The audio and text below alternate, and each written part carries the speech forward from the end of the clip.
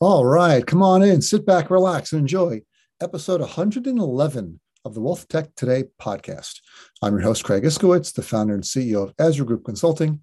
Over the past 16 years, we've worked with hundreds of fintech vendors and enterprise wealth management firms to guide them towards making better business and technology decisions. This is our September News Roundup.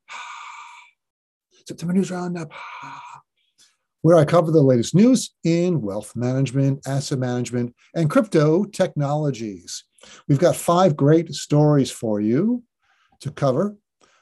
And what are they? Here's my list. The list of stories is going to be SnappyKraken and Redtail launch text messaging products. That's story number 1. Story number 2, serial entrepreneur Steve Lockshin's new tech startup Vanilla gets Rockefeller VC funding. Story number 2. Story number 3. Scroll. Mobile Assistant launches their template manager for voice-to-text recording for advisors. Story number 4. DPL Financial launches their insurance marketplace with SS&C Advent. Story number 5. And last but not least is our crypto story. Yes, crypto. We love the crypto stories here at the Wealth Tech Today podcast. That's the SEC threatens to sue Coinbase over their crypto lending product. All right, so before we get going with this, a couple housekeeping tasks. A quick shout out to our sponsor, the Invest in Others Foundation.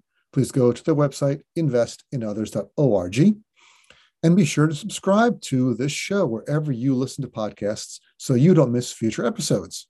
All right, let's get things started.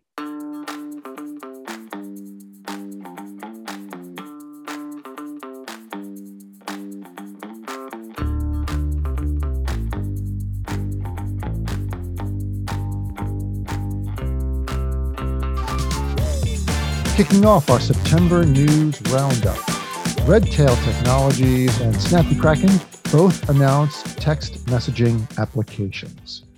Now, while they're both announcing them, they're very different usages of text messaging.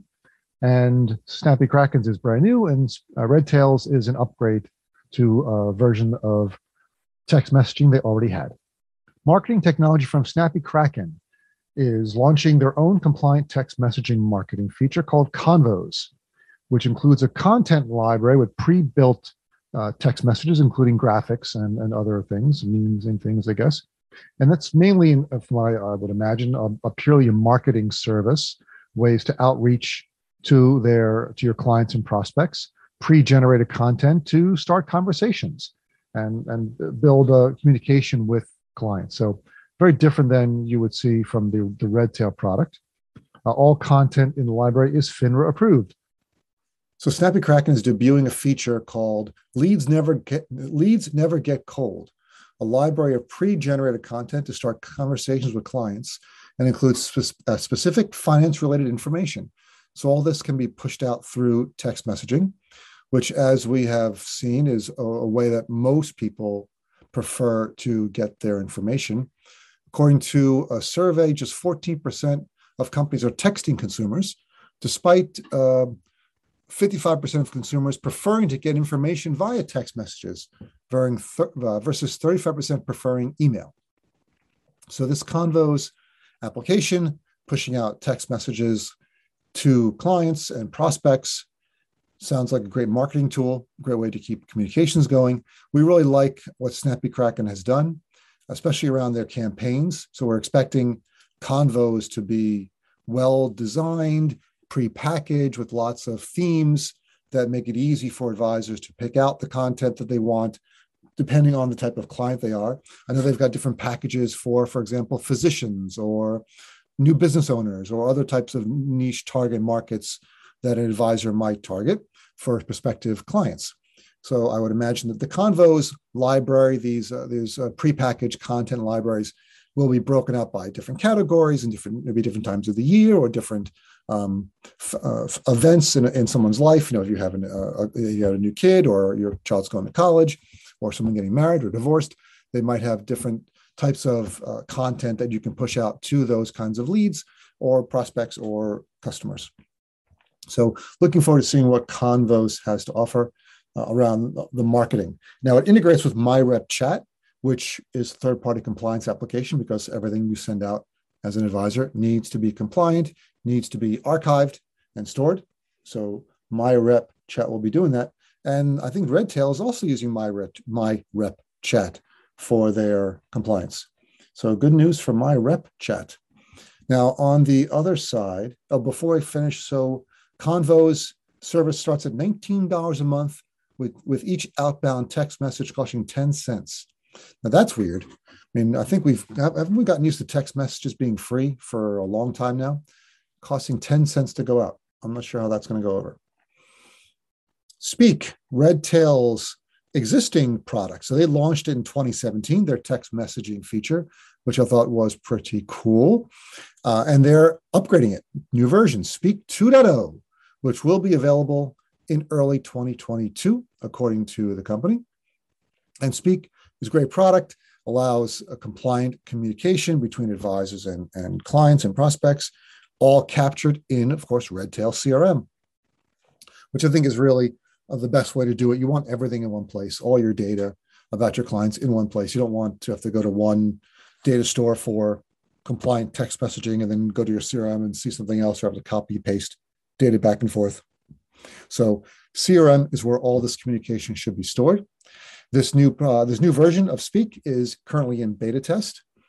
As I said, they're launching in 2022. And they're also integrating with MyRepChat. Now, compliant text messaging is not new for advisors since it's been out since 2017 from Redtail, but also another company called Hearsay Systems, which used to be Hearsay Social, but now Hearsay Systems, launched their own compliant text messaging in 2018. So lots of choices for advisors around text messaging. And one thing that they didn't mention in any of the articles is that Redtail and the CEO, Brian McLaughlin, who I've talked to extensively about this, have been working sort of under the covers and really not talking about it a lot on a lot of AI-related work. Because of all the data they have as a CRM provider with tens of thousands of advisor and RIA clients, they're getting a lot of data. Emails, notes, now text messages since 2017. All that data is perfect to feed a machine learning algorithm, perfect for building out these AI big data systems that can provide advice, recommendations to advisors. Like, hey, we've noticed based on certain patterns that when clients mention these keywords, that means you need to give them a call. Or when we see these other keywords, that means they're really happy and they're satisfied and they would probably give you a referral. Or these other keywords might mean that they have some other life event coming up that you should call them about. And that, I think, is going to be a huge benefit for Redtail once they release it. They're still working on it. It's not something you could just crank out and throw out in a couple months. So I'm looking forward to their AI-based systems, next best actions or other advice that they can give to advisors based on all the data they're collecting. So looking forward to seeing that. Next up in our news roundup, successful serial entrepreneur Steve Lokshin's new tech startup, Vanilla, gets Rockefeller VC funding to the tune of $11.6 million in a Series A round.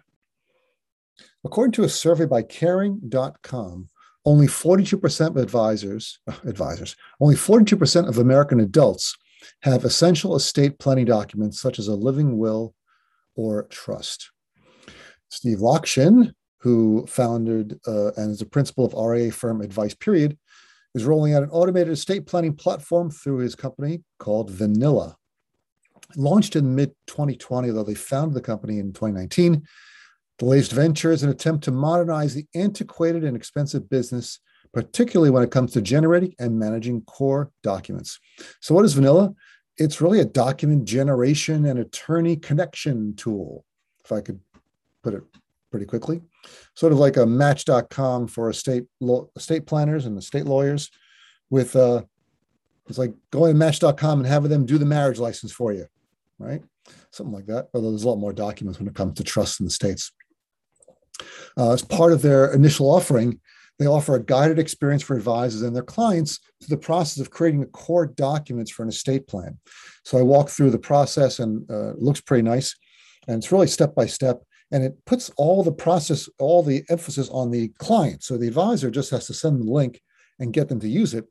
Then the system walks the client through all the questions. So the advisor sort of hands off on that part and then connects them with a lawyer. Again, the advisor's hands off, so no legal issues. And that all gets taken care of. And then Vanilla will generate all the documents necessary and also monitor the documents as things go along to show you when there's data missing, information that might be wrong, including estates, trust structures, gifts, healthcare wishes. And Lakshan started this tech business or this tech tool really because he needed it for advice, period, as most of their clients are high net worth individuals and families. And after working on estate plans and talking with attorneys for 30 years, he's learned that, at least according to his words, most of the problems with estate plans are tracking down forms, filling in data, and checking for screw-ups, in his word. So one thing I really like about some startups, if the founders are scratching their own itch. So if it's not they're building something and hope people will come to it, is if they've got a problem that they're trying to solve with this software. That usually is a good first step to finding a solution that is going to work or a team that's going to get across the threshold because they've got the problem and they're solving it themselves. Another thing I like about the way Steve described Vanilla, he described the contemporary financial advisor's role as being a general contractor. And I feel the same way. Too many advisors think they have to be experts at everything rather than just being the coordinator, being the quarterback. And Steve says, like being a good contractor, you need to be hiring the right plumber, the right builder, the right roofer to build a house, the house metaphor. And the general contractor is not an expert at everything. They're a good generalist. Estate planning is the last undigitized frontier of wealth advisory, says Venrock's Nick Beam. Venrock being the Rockefeller Fund, Rockefeller VC Fund. Vanilla's breakthrough service integrates the financial and legal sides of estate planning and automates complex estate planning logic.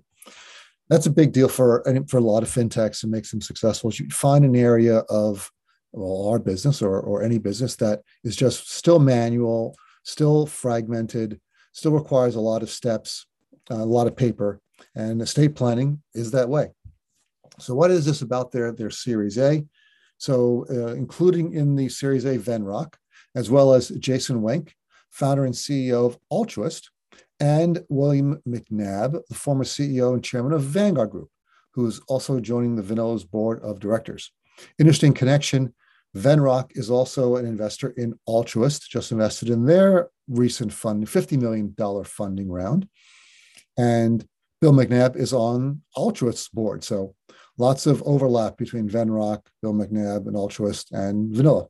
And according to a tweet, I tweeted out to Jason Wenk, will there be any integrations planned between Vanilla and Altruist? And he said, yes, in his verbose style. Yes, so we're expecting to see some integrations with Altruist and Vanilla, and other firms that have announced integrations with Vanilla. If I can scroll down that part of my notes, Orion and Adipar both announced partnerships with Vanilla to integrate. Eric Clark from Orion really likes the way Vanilla works and sees some of their mutual clients think that the process works well. So they're going to integrate it into the rest of their system for higher net worth clients. And Adipar already is in the high net worth space. It makes perfect sense for them to connect.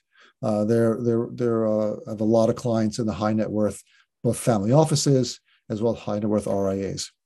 So some of the features, interesting features I like about Vanilla, obviously the document generation, the connection to advisors or other attorneys, but also the monitoring. That's something that really takes the power of technology to the next level. Anyone can generate a document, but to monitor it over time, to monitor the client's estate and provide maybe a dashboard for the advisor to highlight areas that need to be addressed, really powerful. Gives them more of a long-term play rather than just generate a document and go away. Here it gives them the ability to charge ongoing fees forever, basically, for these clients. Great business model. So I don't know of any competitors doing exactly this, but they've got to integrate with technology like eMoney, considering most of the clients that they mentioned they have all use eMoney for estate planning. Now it's a bit different because they're gathering all the data and doing what-if scenarios. And eMoney doesn't generate the estate planning documents, but you've got to integrate. It only makes sense to integrate with eMoney and Naviplan, which are the number one, two when it comes to estate planning, financial planning software, and then maybe Apprise Labs at some point as well. I also compare the vanilla network and connection to attorneys, which is similar to something that Envestnet is doing, which they call the Trust Exchange, which is a network of attorneys and estate planners that Envestnet is hooking up their advisors with. So something similar, although that doesn't generate any documents, but still connecting to trusted sources in the business through the Envestnet network. Very similar in some respects. Let's see, Vanilla is gathering feedback. They're going to launch Vanilla 2.0 soon.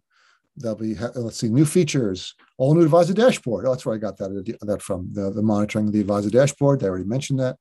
A new client onboarding flow, very important for any tool. Onboarding's got to be a great process. It's the first part of the experience for a client is onboarding. If onboarding doesn't work well, the client's not going to be happy. They may abandon, or they may just be unsatisfied and eventually bail out. So good thing they're doing a new client onboarding flow, proactive estate planning opportunities and reminders, and ongoing monitoring of the client's estate.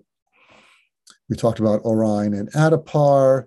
They claim 400 RIAs, as well as Mariner Wealth and Carson Group, two of the biggest RIA networks in the country. So it's great having them on board. And also Marty Bicknell from Mariner was an investor in the seed round of Vanilla. So it makes sense. And also Mariner Wealth bought Advice Period, Steve Lockshin's firm. So they were using Vanilla. Now Mariner's using Vanilla as well. And then of course, Carson Group's using it. And Carson Group is a big eMoney user. So I'm expecting some integrations there. And it's really a combination of a well-connected founder with Vanilla and Steve Lockshin, strong financial backing. Eventually, I know he put a lot of his own money into it, and a vision of how to digitize complex manual paper-based processes with software. The best way to do this, more power to them. This is, I see a lot of runway for this product, and let's see what they're doing with the Series A and where they wind up in a couple of years. Mobile Assistant launches their template manager. Most busy professionals don't always take the best notes when they're meeting with clients, since they usually focus on listening and responding to the client and don't want to interrupt the flow of meetings to take notes. Mobile Assistant comes in handy. It allows advisors to basically make a phone call and speak their notes, and it's recorded and a human reviews it and types it up and sends it back to them very quickly. Now, these types of tools, there's not many available. If you look at the Keatsis Advice Tech Map, which I help Michael on every month, you can find that at keatsis.com. There's only 3 products in the client note-taking category. That's Mobile Assistant, CopyTalk, and Pulse 360, which is actually more of a document creation and organizational tool. It's not really a note-taking. It's not a voice-to-text tool like CopyTalk and Mobile Assistant. But what are these templates and why are they important? When you're using the Mobile Assistant, especially on the mobile app, it gives you a series of questions, and you can customize the questions. That way, it reminds you, it prompts you what you need to respond to for that particular note. So if it's a client review meeting, the list of questions might say, okay, tell me the client name and meeting date, the financial status, any change in the financial status, the risk tolerance updates, investment objectives, time horizons, et cetera, et cetera. So it prompts you step by step through the process of speaking your notes for the meeting, and also reminds you the things you need to talk about, so in case you forgot. So it's a great little tool. These templates, easy to create, but in the past, it was difficult to manage your templates. If you had multiples, if you had a client review meeting, if you had maybe a new onboarding client meeting, if you had maybe a meeting with a client that you had to, for a specific type of issue, maybe they've just got married and they want to talk about, or they want to talk about estate planning, like we were just talking about Vanilla earlier, might be different types of questions you would ask or notes you want to take for those meetings. Difficult to manage all your templates. So the template manager makes it easy to manage your templates. Big buttons, different colors. You can name each template, move them around, click on the one you want. Really simple from the mobile app. Which note do you want to record? Then it walks you through it, whether it's a Reg BI, discovery meeting, a phone call, things like that. And you can create your own, of course, or use some of the pre-built ones. So it's a cool app. very useful. I mean, I know I'm not a financial advisor, but I use automated voice transcription service all the time. I wish I had something like Mobile Assistant, but for consultants. I wound up using a bunch of other online services that are just generic. They're not specific for my industry. But having a tool like Mobile Assistant, very helpful. It's not just an automated system. I've used the automated ones, and they're just not right. They're still missing. I still need a human to go through the transcript and clean it up, because it's just never done right, because machines aren't there yet. And especially with customized or our particular industry jargon, and a lot of that goes out. So the systems can't possibly know it all. So the fact that Mobile Assistant uses humans to do it means you're going to get pretty close to 100% accuracy every time. And it's also secure. Your notes aren't going out on the internet, not being fed into some system somewhere and then used for some other purpose. Even though it might be anonymized, they're still taking your notes and using it to train their other systems, not giving you any benefit there. Mobile Assistant doesn't do that. You can get more information about Mobile Assistant at their website, mobileassistant.us. To talk about our sponsor, the Invest in Others Charitable Foundation is a nonprofit that recognizes financial advisors for their exceptional charitable work. Their 15th annual Invest in Others Awards will be held digitally this year from September 20th through September 23rd. That's just 8 days from now. Be sure to tune in each day at 4:45 p.m. Eastern Time to watch as each award category winner is unveiled. You can watch on investinothers.org/awards, and there's no logins or passwords required. Now, I've been involved with Invest in Others for 4 years now. It's a great organization. They do a lot of good. Please donate on the website, investinothers.org. I'm sure your company will match your donations. And almost every wealth management company that I know of is involved in Invest in Others. They do some fantastic work. Each finalist in the Invest in Others Awards receives a donation of $20,000. And the winners in each category, and I believe there are 5 categories, receive between $50,000 and $75,000 towards their nonprofit. And these are life-changing amounts for some of these organizations. And I've been lucky enough to be part of the judging on some of these categories. And the categories are things like local community involvement, international charitable work, lifetime achievement awards, things like that. So they break it out in different ways, and it's really tough to pick the winners because there's so many good charities that are doing such good work, building schools, helping feed people, building orphanages overseas, all kinds of stuff. Makes me feel really inadequate. I really got to step up my volunteer game. But investinothers.org is a great organization, great charity. You should check them out at their website. And you don't want to miss their awards this year. And please tune in on their website, investinothers.org/awards, to find out who wins. I don't know who's going to win. We need to learn. We need to know. We want to know who the winners are. So check them out. And the next story is DPL Financial Partners launches an insurance exchange, an online insurance marketplace with SS&C Black Diamond. The platform, called SS&C Advent Insurance Marketplace, allows advisors to access a range of fee-only products through Black Diamond's wealth platform and DPL's proprietary product discovery tools. So this is from our good friends at Investment News, also a story at thinkadvisor.com. And I'm not sure why the story is coming out now, because I thought they announced this earlier. I know even on my podcast, and I don't break news on my podcast, it's more analysis and industry trends. But I spoke to David Lau, the founder and CEO of DPL Financial Partners, back in May. That's episode 87, for those of you keeping track at home. And David founded DPL Financial Partners. He was formerly COO of Jefferson National Insurance. One of the reasons why he founded this company was he really wanted to change the way annuities and insurance product are distributed. He felt that was the most expensive part of the product, and that they needed to move away from the commission-based model. And every other product in the world has moved away from commissions except for insurance. So he saw that the fee-based insurance model needed a delivery mechanism, and he wanted to build a platform to do that, technology-based platform, which is what DPL is. It helps RIAs become more holistic by adding insurance to their repertoire, and also helps insurance agents who are getting into wealth do the same thing. And he believes that annuities have a bad rap, and that this marketplace will help that by providing more transparency, making it easier for price shopping and comparison shopping of annuities. And they've got some good traction at DPL. In just the past 2.5, 3 years, they have over 1,000 RIAs on their platform. Some statistics from that David shared with me. Insurance is approximately 20% of most people's investable assets, between permanent life, which is an $18 trillion market, and annuities, which is only about a $4 trillion market, versus all RIA assets, which are $3 trillion.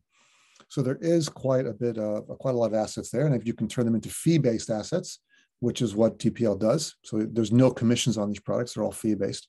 And I believe DPL builds in a 1% platform fee. I'm looking through my notes here. I believe that's what they do, which is a lot cheaper than what you'd pay in commissions previously. He threw some numbers around, I believe he was talking about 300 basis points or more, 360 basis points for a $500,000 or $600,000 annuity. So 1% is quite a bit cheaper.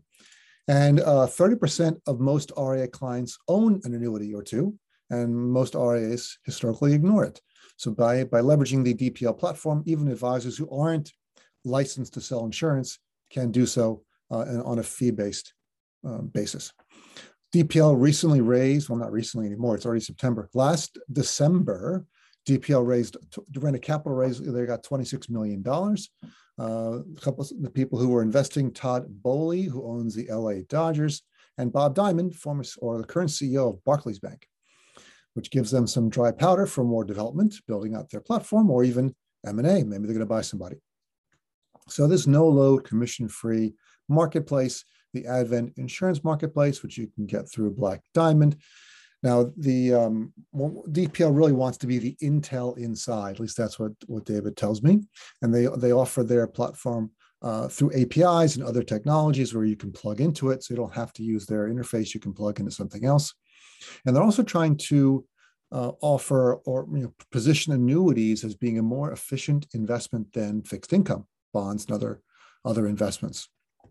And David shared a scenario where $50,000 in income over a 30-year period would require $1.2 million in bonds versus versus a $750,000 annuity. So he's showing it as being cheaper or less capital intensive to generate the same amount of income, which may be true. The only difference is after those 30 years are up, assuming the owner of the annuity is still alive, the annuity is gone, right? So the annuity is zero. Whereas the bonds, you still own the $1.2 million in bonds. If they're throwing off 4% interest on average, that's $48,000. So there's a bit of a difference there between those two. But still, there are some definite advantages to annuities over bonds in some cases. Let's see what else with this this Black Diamond integration. They're able to plug it in to the Black Diamond wealth platform, so they can combine wealth and insurance and show some data, and able to show RIAs and advisors and their clients how annuities can play and become a complementary asset to their investments. Also, the DPL marketplace does a lot of modeling. That's some of their benefits with transparency and comparisons. They are modeling over 3,500 annuity products with 40,000 riders and over 400,000 price points to compare fixed income versus annuities and annuities versus annuities. And that's what their tools will do. And there's no charge for advisors to use the product. Overall, it seems like a great idea. They're getting a lot of traction. Some of their competitors would be Retire One, which has an outsourced insurance desk similar to DPL. Also FIDX, FIDX, which is partnered with Envestnet on the Envestnet Insurance Exchange, which is also a competitor. So lots of ways for advisors to access insurance. More choice is always good. More integration is always good. We're seeing a lot more of these marketplaces launching. not just DPL, Retire One, and FidX and Envestnet. We're seeing annuity marketplaces being launched by firms like Luma, Simon, and other online marketplaces.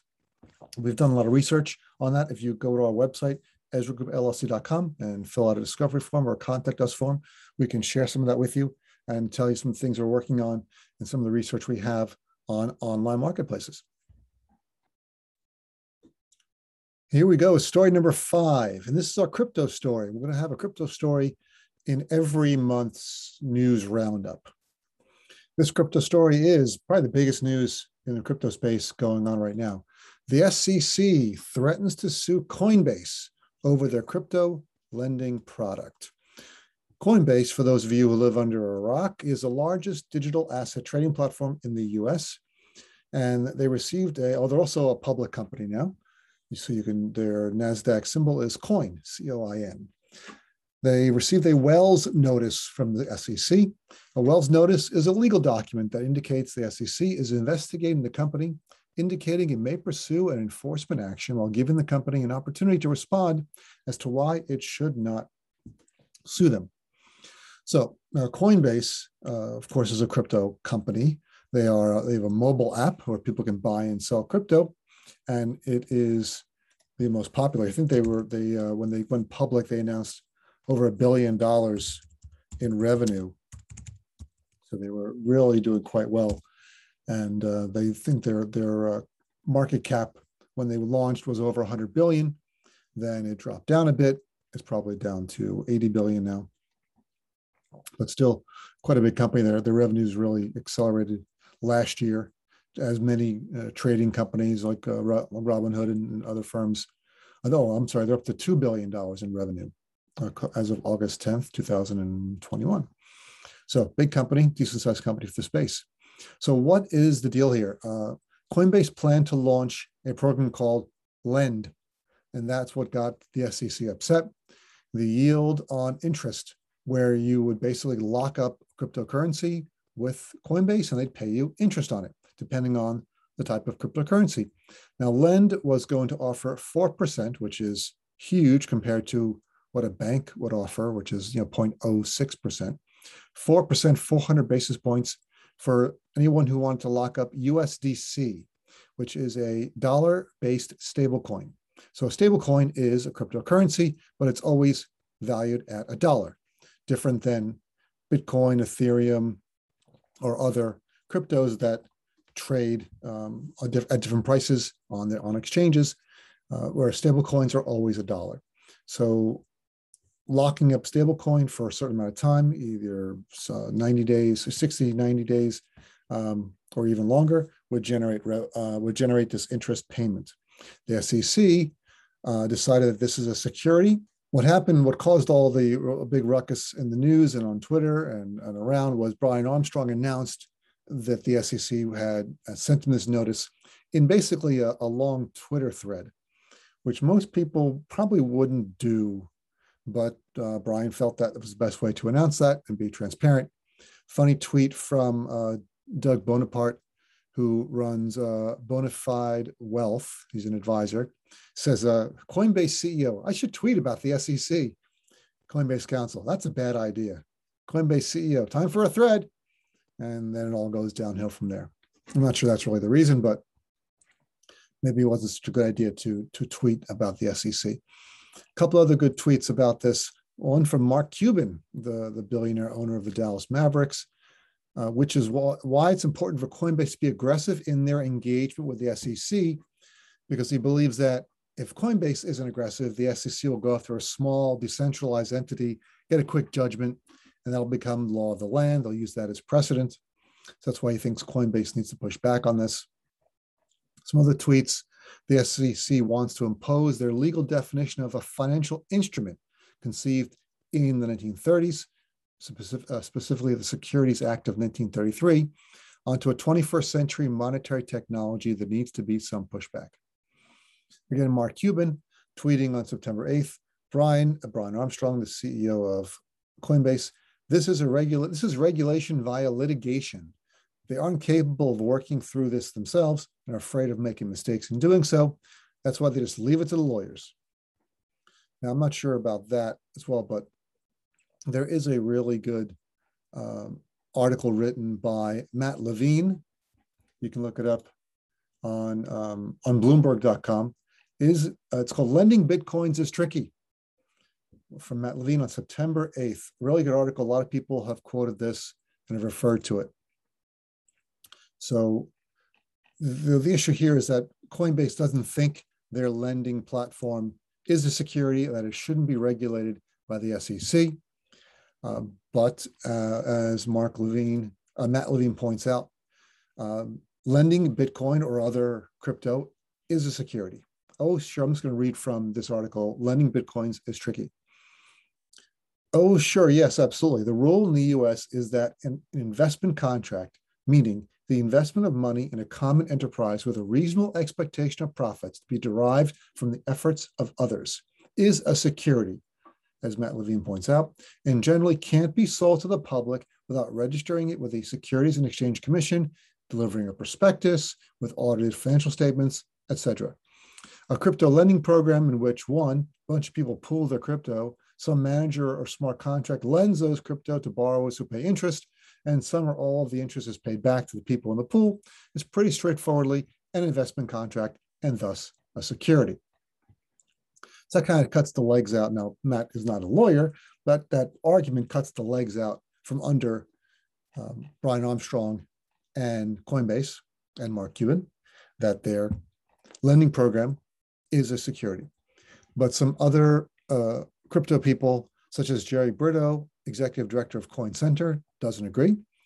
He says it's pretty easy what his recommendation is. Again, he's also not a lawyer, but he recommends Coinbase just goes ahead and launches their product and let the SEC sue and go to court. Then let the SEC make a case, let a judge decide what the law is. That's one way to do it. And again, he uses the same argument Mark Cuban does, that you want to fight the SEC now rather than having them go through a small provider without the deep pockets of Coinbase. That you have your best chance of fighting them then rather than going after someone without any money who's going to roll over. And so in this case, it's a security, as Matt Levine said. It's another comment. This is also from Matt Levine's article. Still, I feel like both sides are wrong, and there's an obviously better analogy. I think this thing is not a stock or a bond or a note or an investment contract, or a personal IOU or a syndicated loan. Obviously, this thing where you have an account at Coinbase, Coinbase lends your Bitcoins to people it chooses, and you get interest from Coinbase as a bank account. This is what banks do. They hold your money for you, and they use it to fund loans. They pay you interest. They promise to pay you back, even if the loans default. The whole thing is seamless to you. It's just a bank account. Well, that may be one way to look at it, but Coinbase, I don't think, wants it to look that way, because then if they'd have to become a bank and get a bank charter and then be regulated by the Office of the Comptroller of the Currency, like other banks. And they really want to find the middle ground where basically they're not regulated, right? So they're really trying to have it both ways. I was looking for another tweet that talked about that. They want it both ways. They want to be this cool crypto company. They want to offer lending and other services, but they don't want the same regulations that banks or money transfers or money changing accounts or other financial services firms, broker dealers or advisors even have. They want some sort of a separate legal entity or legal regulatory ruling for them, which probably is not going to happen. All right, so there has been other regulatory issues with lending products offered on crypto. Oh, and just full disclosure before I go on, I should have said this earlier. I do some of these lending products myself. I use an app called Crypto.com to buy and sell crypto, and I also lock some crypto up in what Crypto.com has a product called Earn, where you can give them crypto, either basically almost any crypto you want, and then you lock it up, and for 30, 60, 90 days, or even a flexible week by week program, and they pay you interest in that crypto. So for example, I've got some Bitcoin locked up in 3-month earning accounts that pays me 4.5%. I have some USDC, which is the dollar stable coin, locked up paying 10%, which is fantastic. I'm very happy about it. But maybe that also should be regulated by the SEC. I don't know. But that's something that I'm working on. Now, there has been other regulatory issues with other firms trying to offer lending in crypto. For example, just a couple months ago, September, back in July, New Jersey orders a company called BlockFi to stop offering interest-bearing accounts. New Jersey ordered the cryptocurrency platform BlockFi to stop offering interest-bearing accounts that have raised $15 billion from investors. It was a cease and desist order from New Jersey Bureau of Securities, said BlockFi's accounts were not registered with the office or exempt from registration, and their sale violated New Jersey securities law. According to the order, investors can buy BlockFi interest accounts by depositing cryptocurrencies such as Bitcoin and Ethereum with the company, which uses them to fund lending operations and proprietary trading like a bank, an investment bank, broker-dealer, or other firms, but they are not regulated like that. So BlockFi was offering yields up to 7.5%, depending on how much and which assets were deposited, and this was all stopped by the state of New Jersey. So firms cracking down on crypto lending, happening a lot. Now, the one interesting thing about this whole fiasco going on is something the SEC is doing, which is raising a lot of eyebrows, and it raised my eyebrows as well, and I was concerned about it. It's one thing for the SEC to say, hey, we don't like this product, we want you to stop it, or we want more information about it.